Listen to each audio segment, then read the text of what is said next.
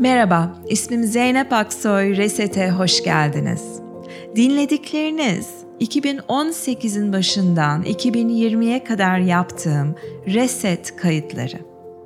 Bugün benimle çalışmak isterseniz www.zeynepaksoyreset.com web siteme bakın. Orada canlı derslere katılma imkanını bulabilirsiniz. Belki online tanışırız. Ya da belki bağış usulüyle sunduğum 200 saatlik Advaita Yoga uzmanlık programına katılmak istersiniz. Aynı zamanda Kendinde Ustalaş serisinde sunduğum kısa kurslar var. Bu kayıtlı kursları hemen satın alıp bugün uygulamaya başlayabilirsiniz.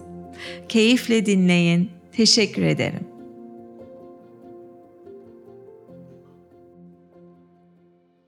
İyi akşamlar. İsmim Zeynep Aksoy. Reset'e hoş geldiniz. Her akşam 1 Ocak'tan beri sizinle saat 10 Türkiye saatiyle canlı olarak beraber oluyorum. Ve size kısa bir 20 dakikalık farkındalık meditasyonu sunduğum gibi kendi ilgilendiğim konularda bir takım şeyler paylaşıyorum. Ankara'da 3-6 Mart arası 4 günlük bir seminerimiz olacak. Bir 25 kişi katılıyormuş. Daha yerimiz var. Birçoğu da daha sonra meditasyon eğitmeni olmak üzere 220 saatlik bir eğitime devam ediyor. Bu 4 günlük reset aslında herkese açık. İlla eğitmen olmak için katılmanıza gerek yok. Ama böyle bir seçenekte olduğunu söylemek istedim. Reset 4 günlük seminerdeki amacımız size bilimsel kanıtları sunmak, bir sürü slide, show, video ile çok hoş bir ikna edici bilimsel ve teorik bilgiler sunmak ki ondan sonra meditasyon yapmak için motive olun ve meditasyon zaten yapıyorsanız niye yaptığınızı bilin ya da meditasyon ve yoga hocasıysanız yeni bilgiler katın eğitinize diye. Son birkaç gündür Patanjali'den bahsediyorum. Bu tercüme edilen kitaptan bölümler okuyorum. Ve bugün de devam edeceğim biraz. Ve ilk Patanjali'nin dediği şey şu. Hatha Yoga Nusasam. O da şu olarak tercüme edildi bizim kitapta. Şimdi yoganın öğretileri. Ve sonra ikinci dediği şey Patanjali'nin Yogash Chitta Vritti Nirodha. Bunu Chip Hartranft'ten tercüme ederken Türkçe'de böyle çıktı ki hoşuma gitti. Yoga bilincin kalıplaşmasını dizginlemek içindir. İlk defa bu cümleyi duyuyorum. Bu cümleyi çok farklı şekillerde tercüme edenler var. Tekrarlıyorum. Yoga bilincin kalıplaşmasını dizginlemek içindir. Şunu da duydum. Yoga zihin kontrolüdür. Yoga zihnin hareketlerinin teslimiyetidir.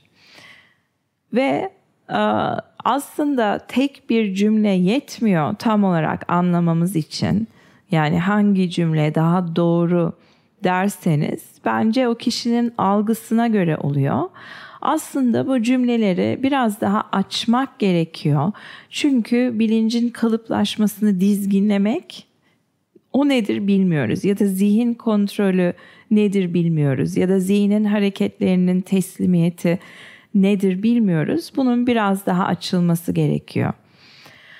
3. cümle şu. Böylece saf farkındalık bilincin mutlak doğasında varlığını sürdürebilir. Yani bir daha. Böylece saf farkındalık bilincin mutlak doğasında varlığını sürdürebilir. Aslında ne anladık bu 3 cümleden? Yoga diye bir sistem var galiba. bilinç ile ilgili, bilincin kalıplaşması söz konusu insanlarda. Ve bir de saf farkındalık diye bir şey var. Bilinçten farklı saf farkındalık, bilincin mutlak doğasında varlığını sürdürebilir. 4. cümle şu: yoksa farkındalık kendini bilincin kalıpları olarak görür. Yani saf farkındalık diye bir şey var. Bilincin kalıpları diye bir şey var. Bilincin mutlak doğası diye bir şey var.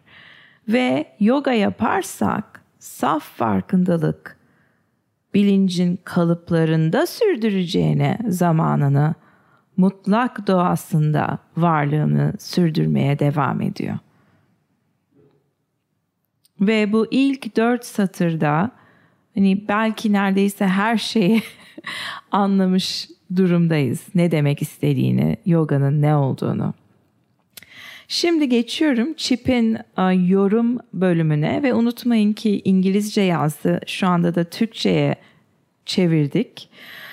Diyor ki insanlar konuşma, mantık ve hareket gibi doğal yeteneklerle donatıldıkları gibi dipsiz bir kuyu dolusu içsel huzur ve dinginliğe de sahiptir. Bunu çoğu kimse bilmiyor herhalde. Ne kadar güzel bir ilk cümle. Bir daha okuyorum. İnsanlar konuşma, mantık ve hareket gibi doğal yeteneklerle donatıldıkları gibi dipsiz bir kuyu dolusu içsel huzur ve dinginliğe de sahiptir. Yoga geleneğinin tüm dalları Patanjali tarafından saptanmadan önce binlerce yıldır meditasyona yönelik kökleri suyunu bu kuyudan alan bir ağaçtan uzamaktadır.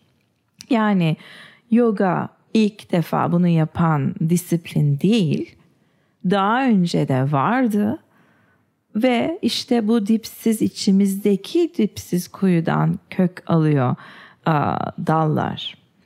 Eski öğretilerin doğrultusunda Yoga Sutra tam anlamıyla kavrayışın ve acıdan kurtulmanın, beden zihnin doğal olan, durgun ve tutarlı bir biçimde şu anda farkında olma potansiyelinde bulunduğuna işaret eder.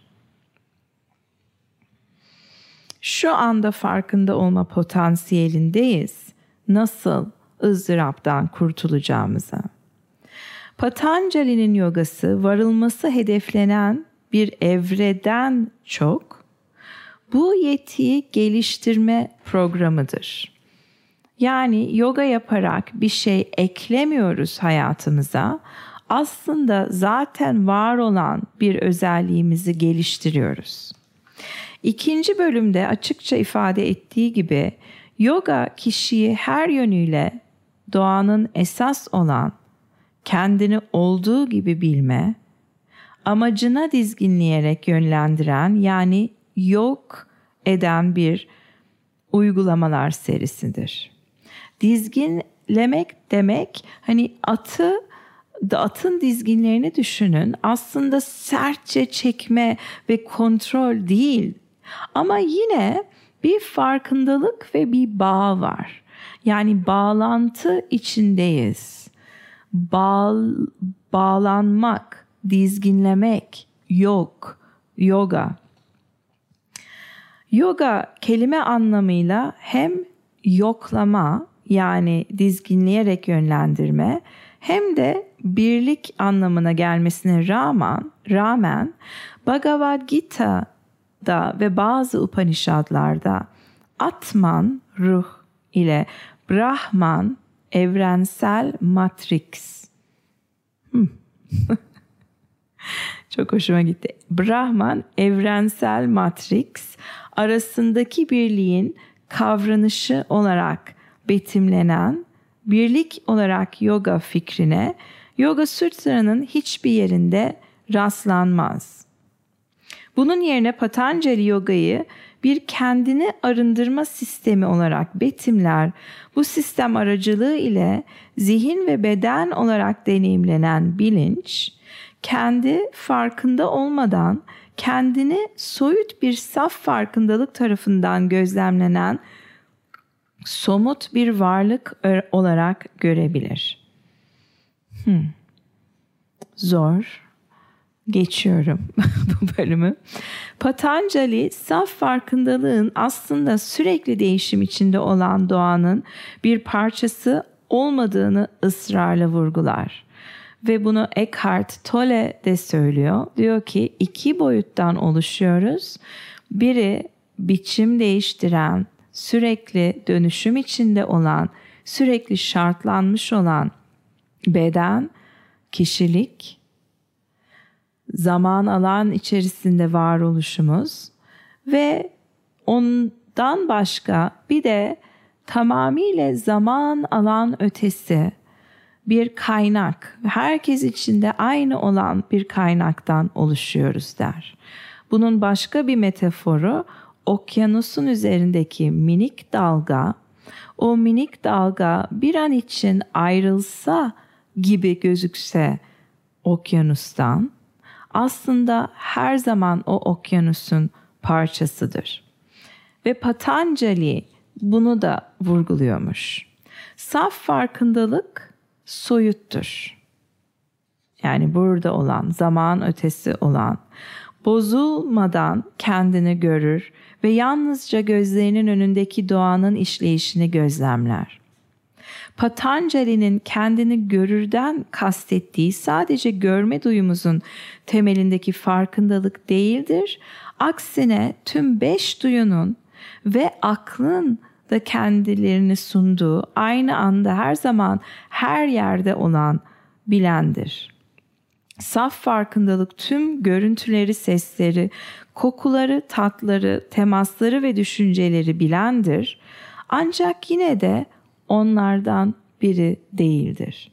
Ve biz de meditasyon yaptığımızda kokuları, bedendeki duyumları, sesleri, düşünceleri hepsini gözlemliyoruz.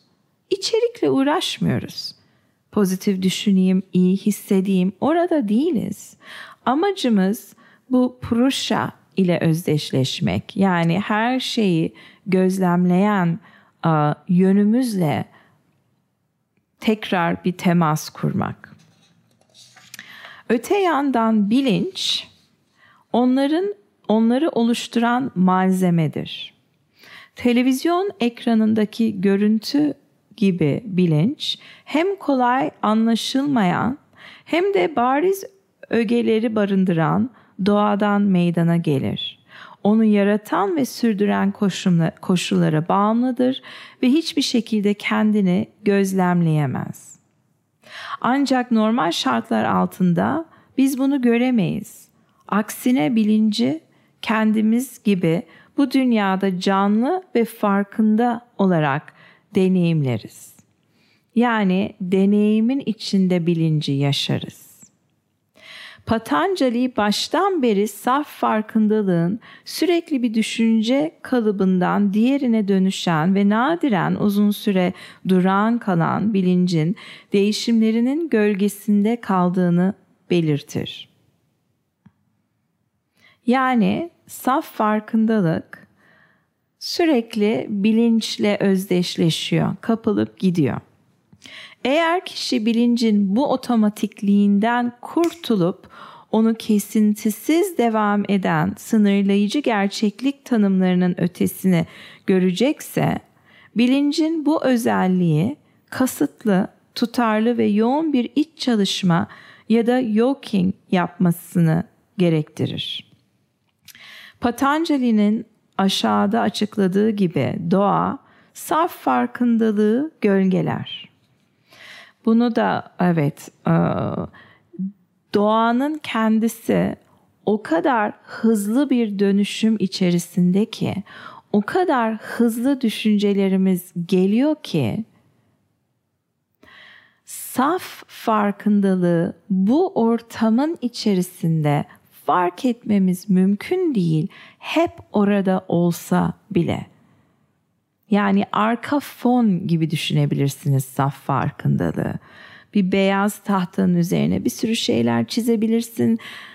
Pozitif düşünceler, negatif düşünceler, nötr düşünceler, uyku hali, ölüm hali, ne varsa onları çizebiliriz beyaz tahtaya.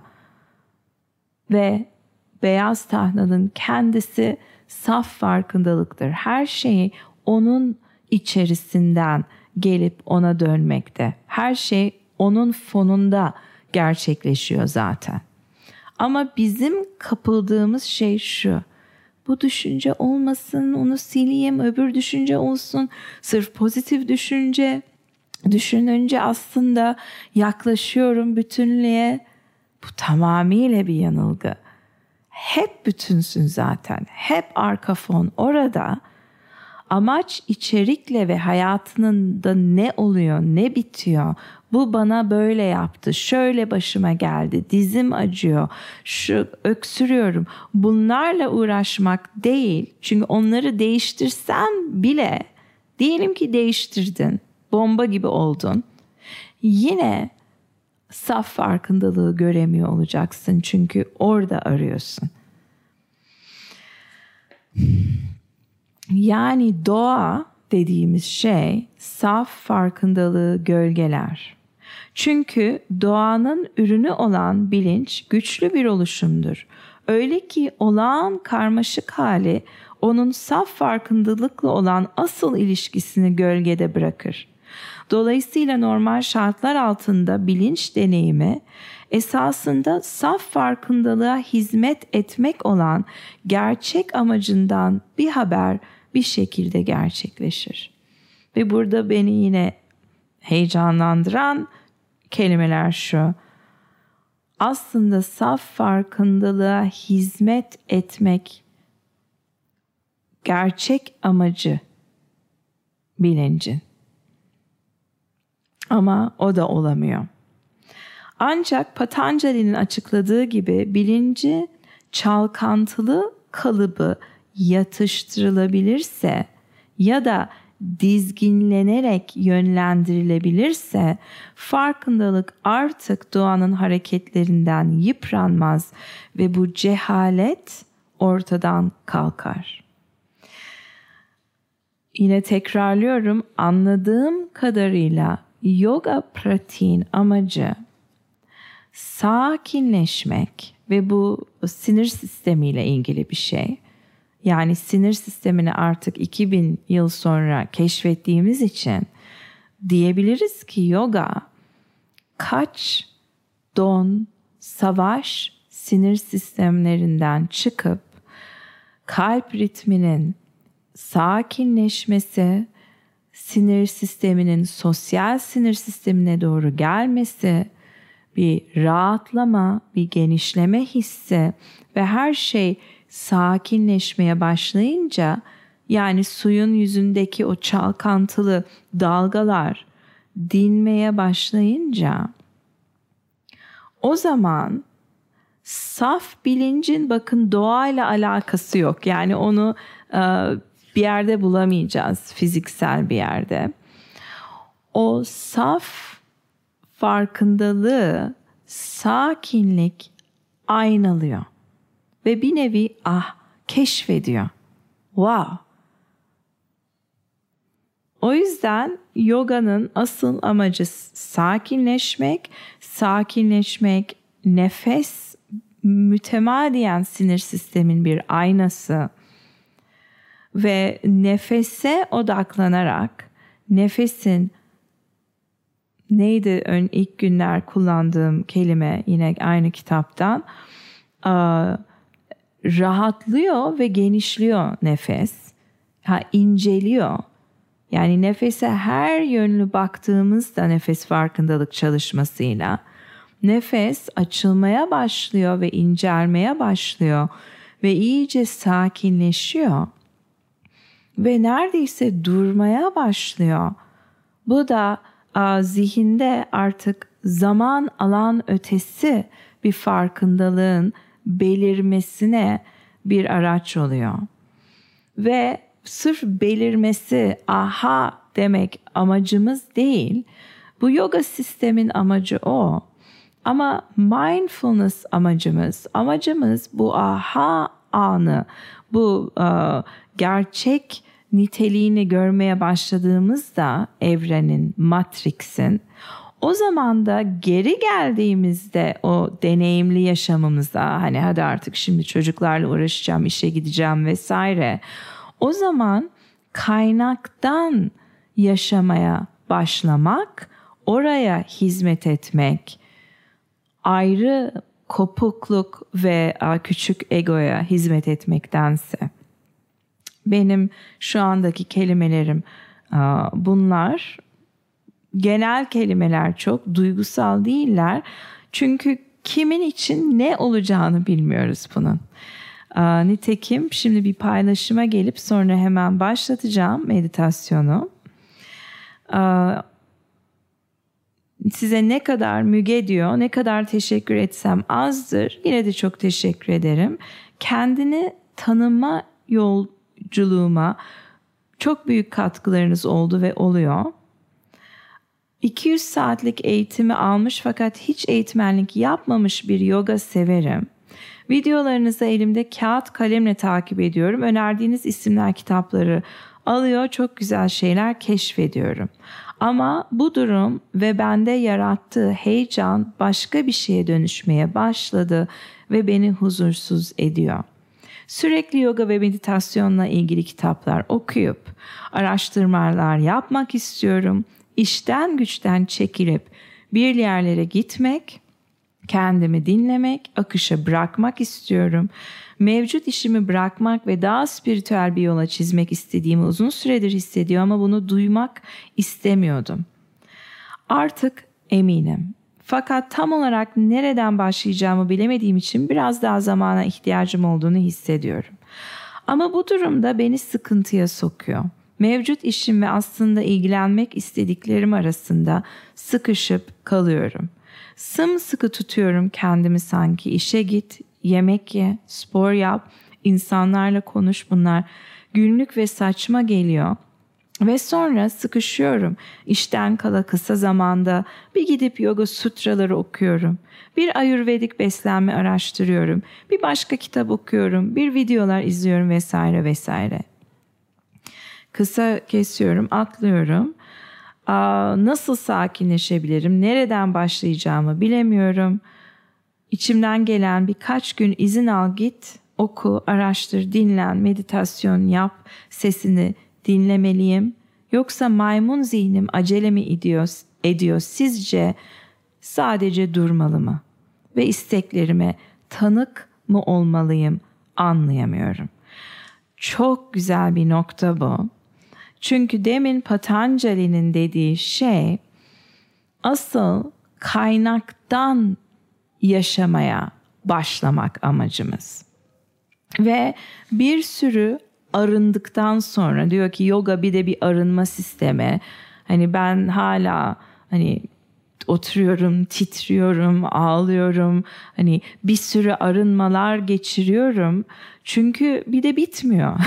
Yani tamam belki çocukluğundaki bir sürü şeyden birkaç sene içerisinde arınıyorsun yoga ve meditasyon yaparak. Fakat sonra yeni şeyler oluyor. İlişki içerisindeysen insanlarla muhakkak yeni travmalar oluyor.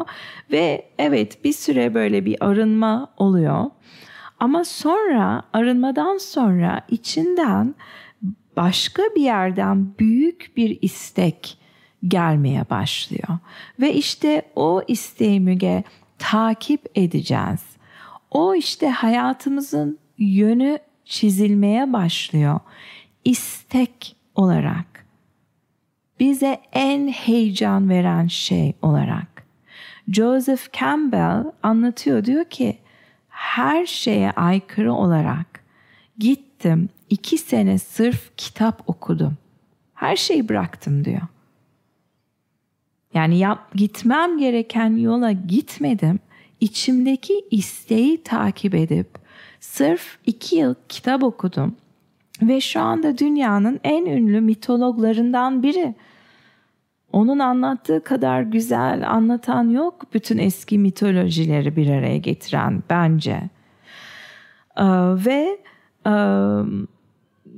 seni anlıyorum. Hani ben de belli ki akşamları çıkmıyorum.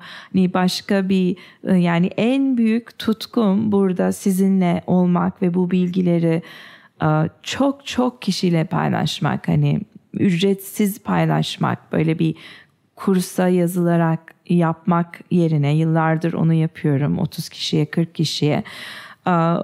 Bu büyük bir tutku olarak geliyor ve başka şeyleri bırakıyorsun tutkuna enerjini vermek için.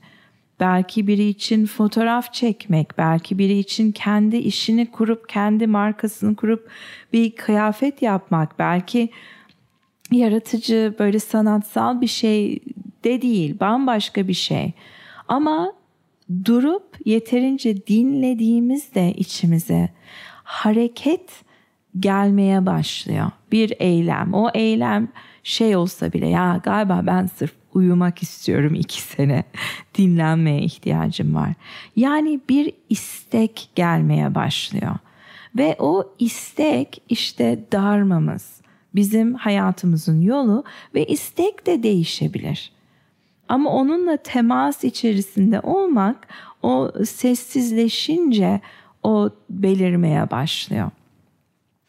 Çok sağ ol Müge paylaşımın için.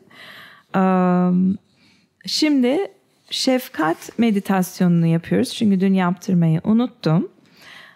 Ve istiyorsanız şu anda 1 dakika tanıyacağım size. Bir kalkıp, yürüyüp, bir su içip hareket etmek isteyebilirsiniz. Çünkü bir süredir oturuyorsunuz. Ve farkındayım ki gittikçe konuşmalarım uzuyor.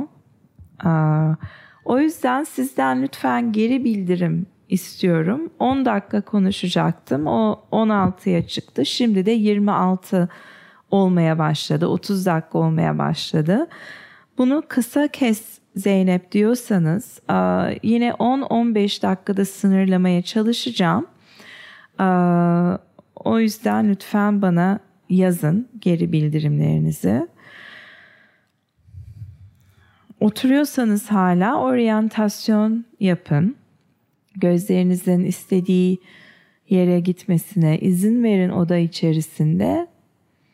Ve ilginizi çeken herhangi bir renk, şekil, patern, gölge varsa bırakın dinlensin gözleriniz.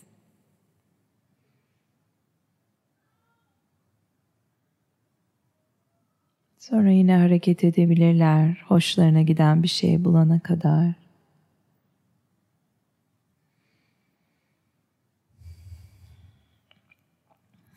Ve merkeze dönüp şimdi meditasyon oturuşuna geçin. 5 aşamalı şefkat meditasyonu. 1. aşama, kendinize dair şefkat hisleri besliyorsunuz. Ve bunu beslemek için hatırlayabiliriz ki aslında doğamızda o hız, o kalabalık, doğanın kendisi öyle diyor Patanjali. O dipsiz huzur kuyusunu keşfetmediysek çok çok normal. Buradaysanız, bunu dinliyorsanız zaten en büyük adımı atmış durumdasınız. O niyeti belirmiş durumdasınız. İstek, daha huzurlu olma isteği. Merak etmeyin, zamanla olacak. Yolculuğunuz başladı. Ve bu halinize, bu normal, herkesin düştüğü, sıkıntılı, kurtulmak isteyen bu hızdan ve düşüncelerden o halinize karşı şefkat duyabilirsiniz. Ve deneyin bu kelimeleri tekrarlamaya. Mutlu olayım.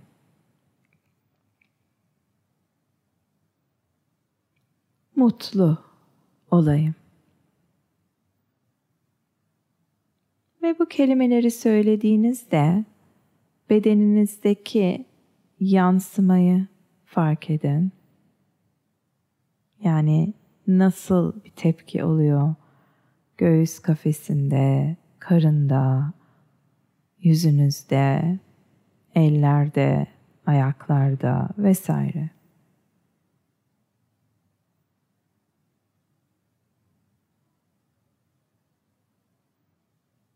Özgür olayım. Özgür olayım.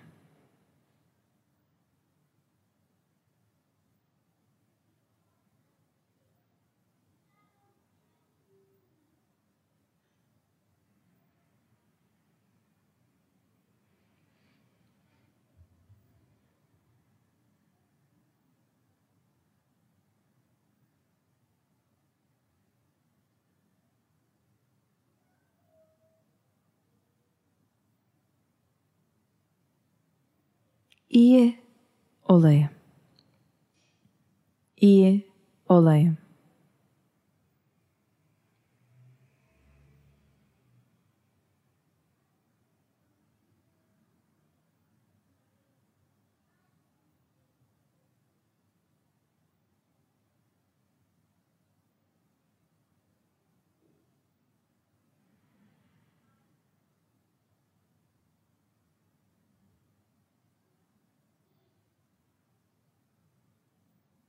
Sağlıklı olayım.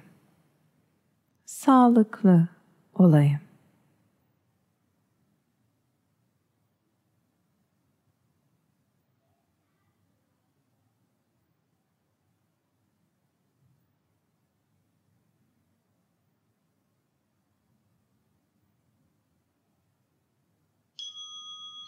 İkinci aşamaya geçiyoruz. Şimdi kolay birini hayal ediyoruz. Yani sevgi hislerinin doğal aktığı, sevdiğimiz biri, rahat hissettiğimiz biri.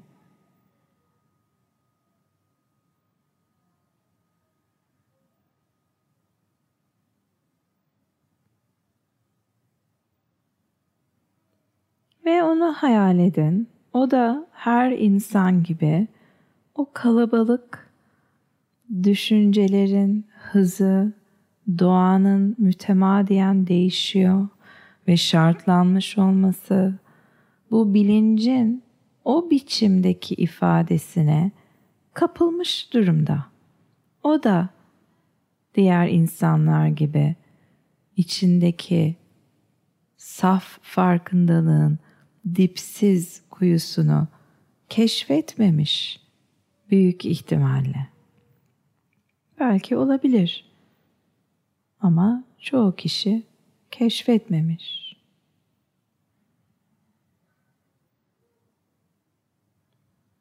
O da kurtulmak istiyor zihnindeki bu iç seslerin sürekli tartışmasından. O da çelişki yaşıyor istekleri ve yapması gerekenler arasında.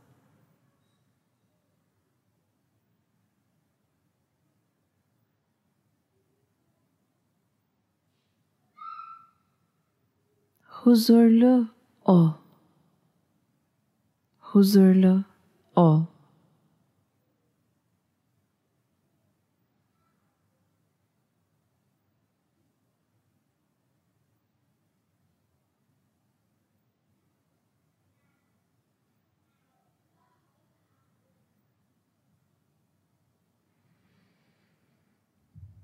Özgür ol.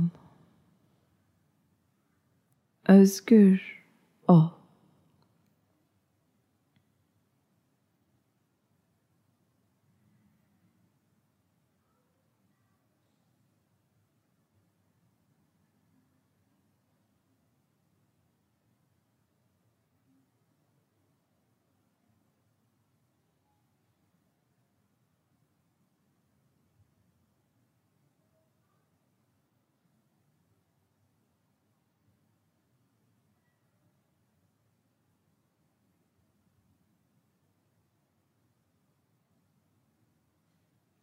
Sağlıklı ol.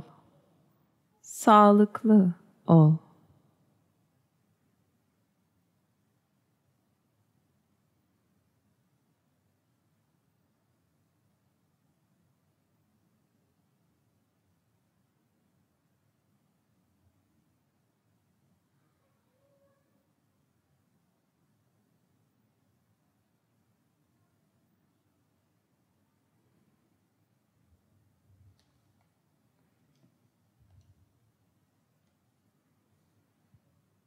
Ve bu sözcükleri söylediğinizde nasıl bir tepki oluyor bedeninizde, nefesinizde fark edin.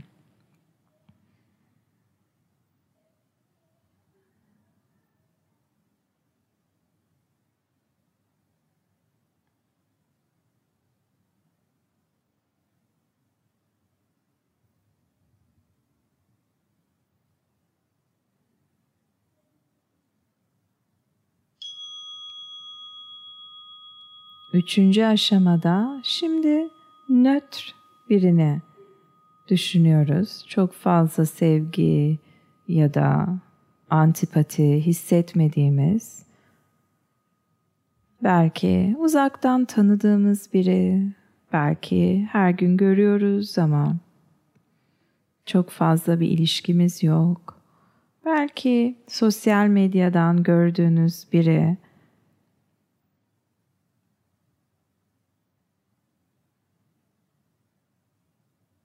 Ve o da insanlığın bu durumuna düşmüş. Yani onun da aklı çok çalışıyor. Hızlı düşünceler akıyor. Sürekli değişen bu ışıklar, hisler, duyumlar, gelen veriler beyne, çelişkili istekler, içinden gelen farklı sesler, bütün bunlar içerisinde kapılıp gitmiş durumda. Büyük ihtimalle çoğu kişi gibi. Ve o da huzur arıyor. O da o dipsiz kuyunun varlığını bir tarafıyla biliyor ve onu arıyor. Büyük ihtimalle dışarıda arıyor. Belki uyuşturucuda arıyor. Huzuru. İçeride olduğunu bilmiyor.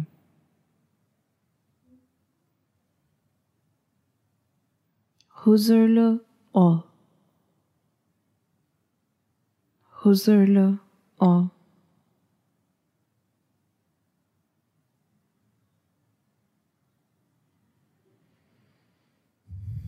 ızdırapsız ol.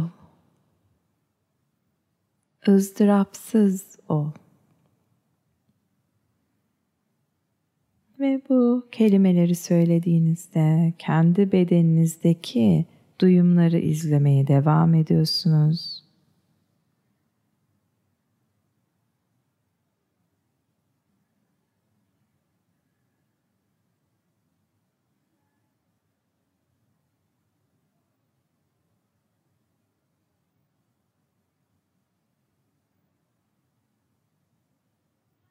Sağlıklı ol. Sağlıklı ol.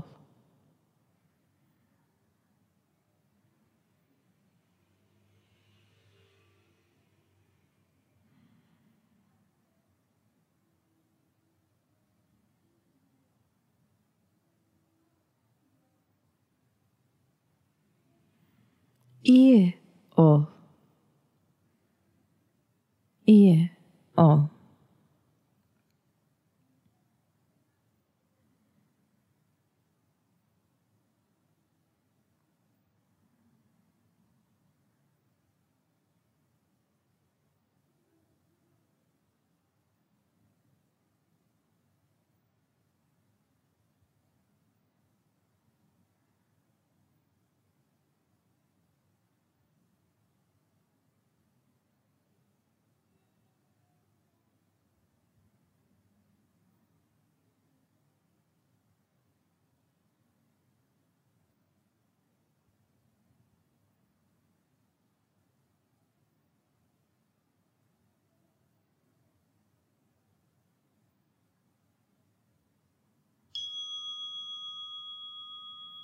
Dördüncü aşamada zor birini düşünüyoruz.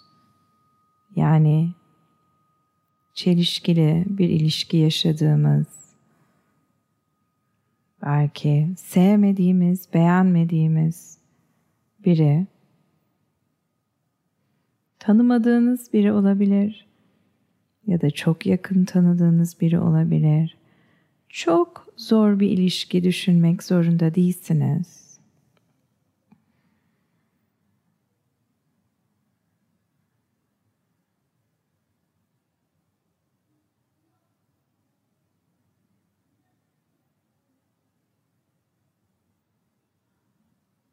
Ve o da zihninin bu doğasına kapılmış durumda. Kalıplaşmalar, hız, çelişkili iç sesler.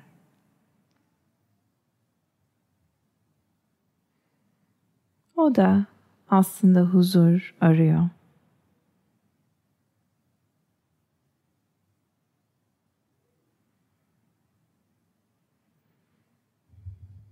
Ve şunu söylemeyi deneyin. Bakın nasıl söyleyebilecek misiniz?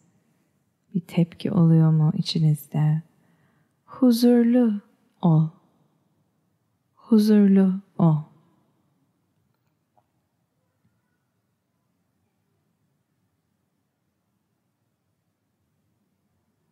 Mutlu ol. Mutlu ol.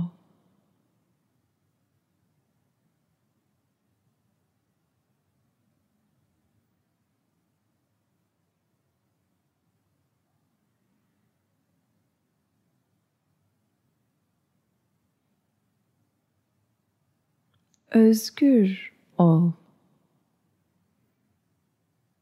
Özgür ol.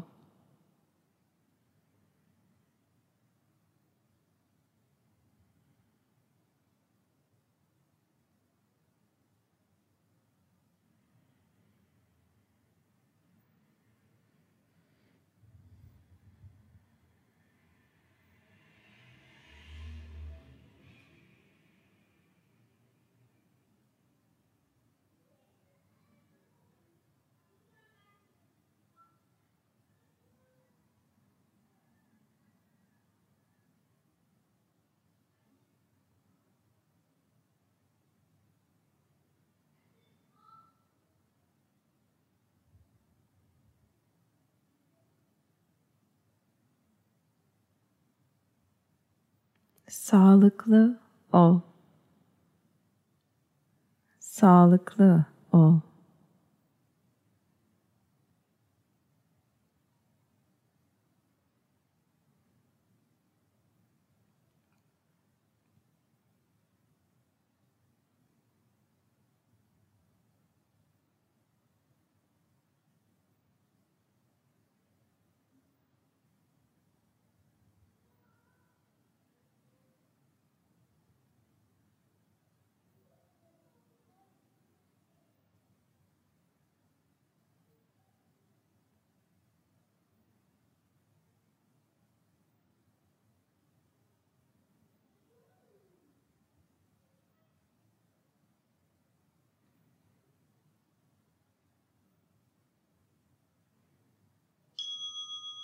Ve son aşamada şimdi bu 4 kişiyi ele alıyoruz. Kendimiz, sevdiğimiz kişi, nötr kişi, zorluk yaşadığımız kişi ve bu insanları o şefkat çemberine dahil edip çemberi yavaş yavaş açmaya başlıyoruz, genişletiyoruz.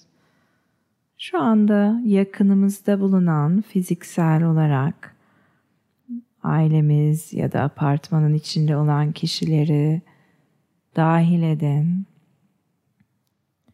Mutlu olsunlar, huzurlu olsunlar.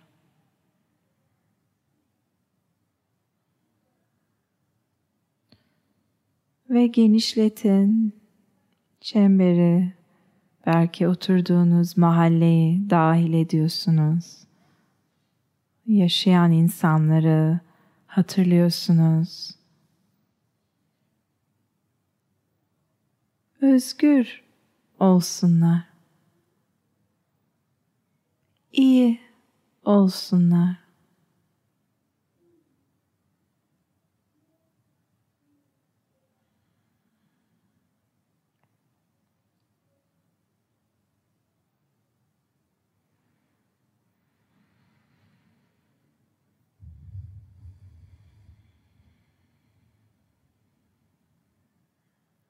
Ve daha da genişletin. İçinde bulunduğunuz şehir, yüzlerce, onlarca, on binlerce, belki milyonlarca insan. Hepsi o zihnin doğasına kapılıp gitmiş durumda. Hepsi içindeki seslere inanıyor, huzuru dışarıda arıyor. Huzurlu olsunlar. İyi olsunlar.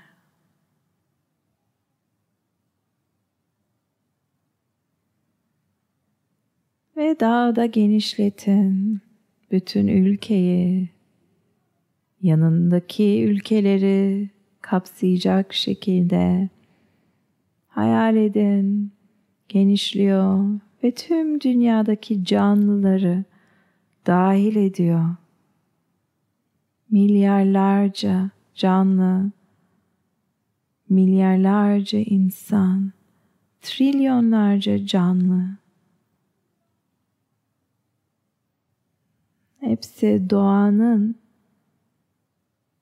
bu hızında ve değişiminde ve etkileşiminde.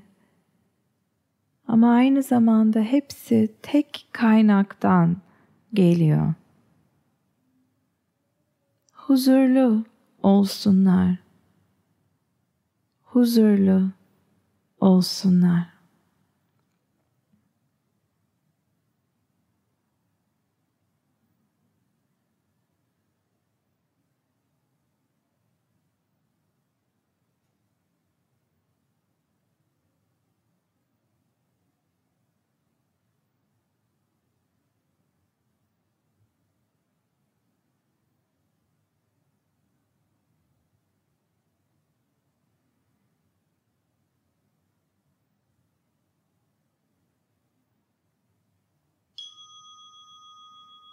...20 dakika sona erdi istiyorsanız tabii ki oturmaya devam edebilirsiniz. Ya da yatın, rahatlatın sırtınızı, belinizi ağrıdıysa ya da hareket ettirin bedeninizi. Bu akşam sona erdi. Şimdi yarından itibaren 4 gece aile dizimi ve Bert Hellinger'dan bahsedeceğim. Çok teşekkür ediyorum benimle birlikte olduğunuz için ve iyi akşamlar diliyorum.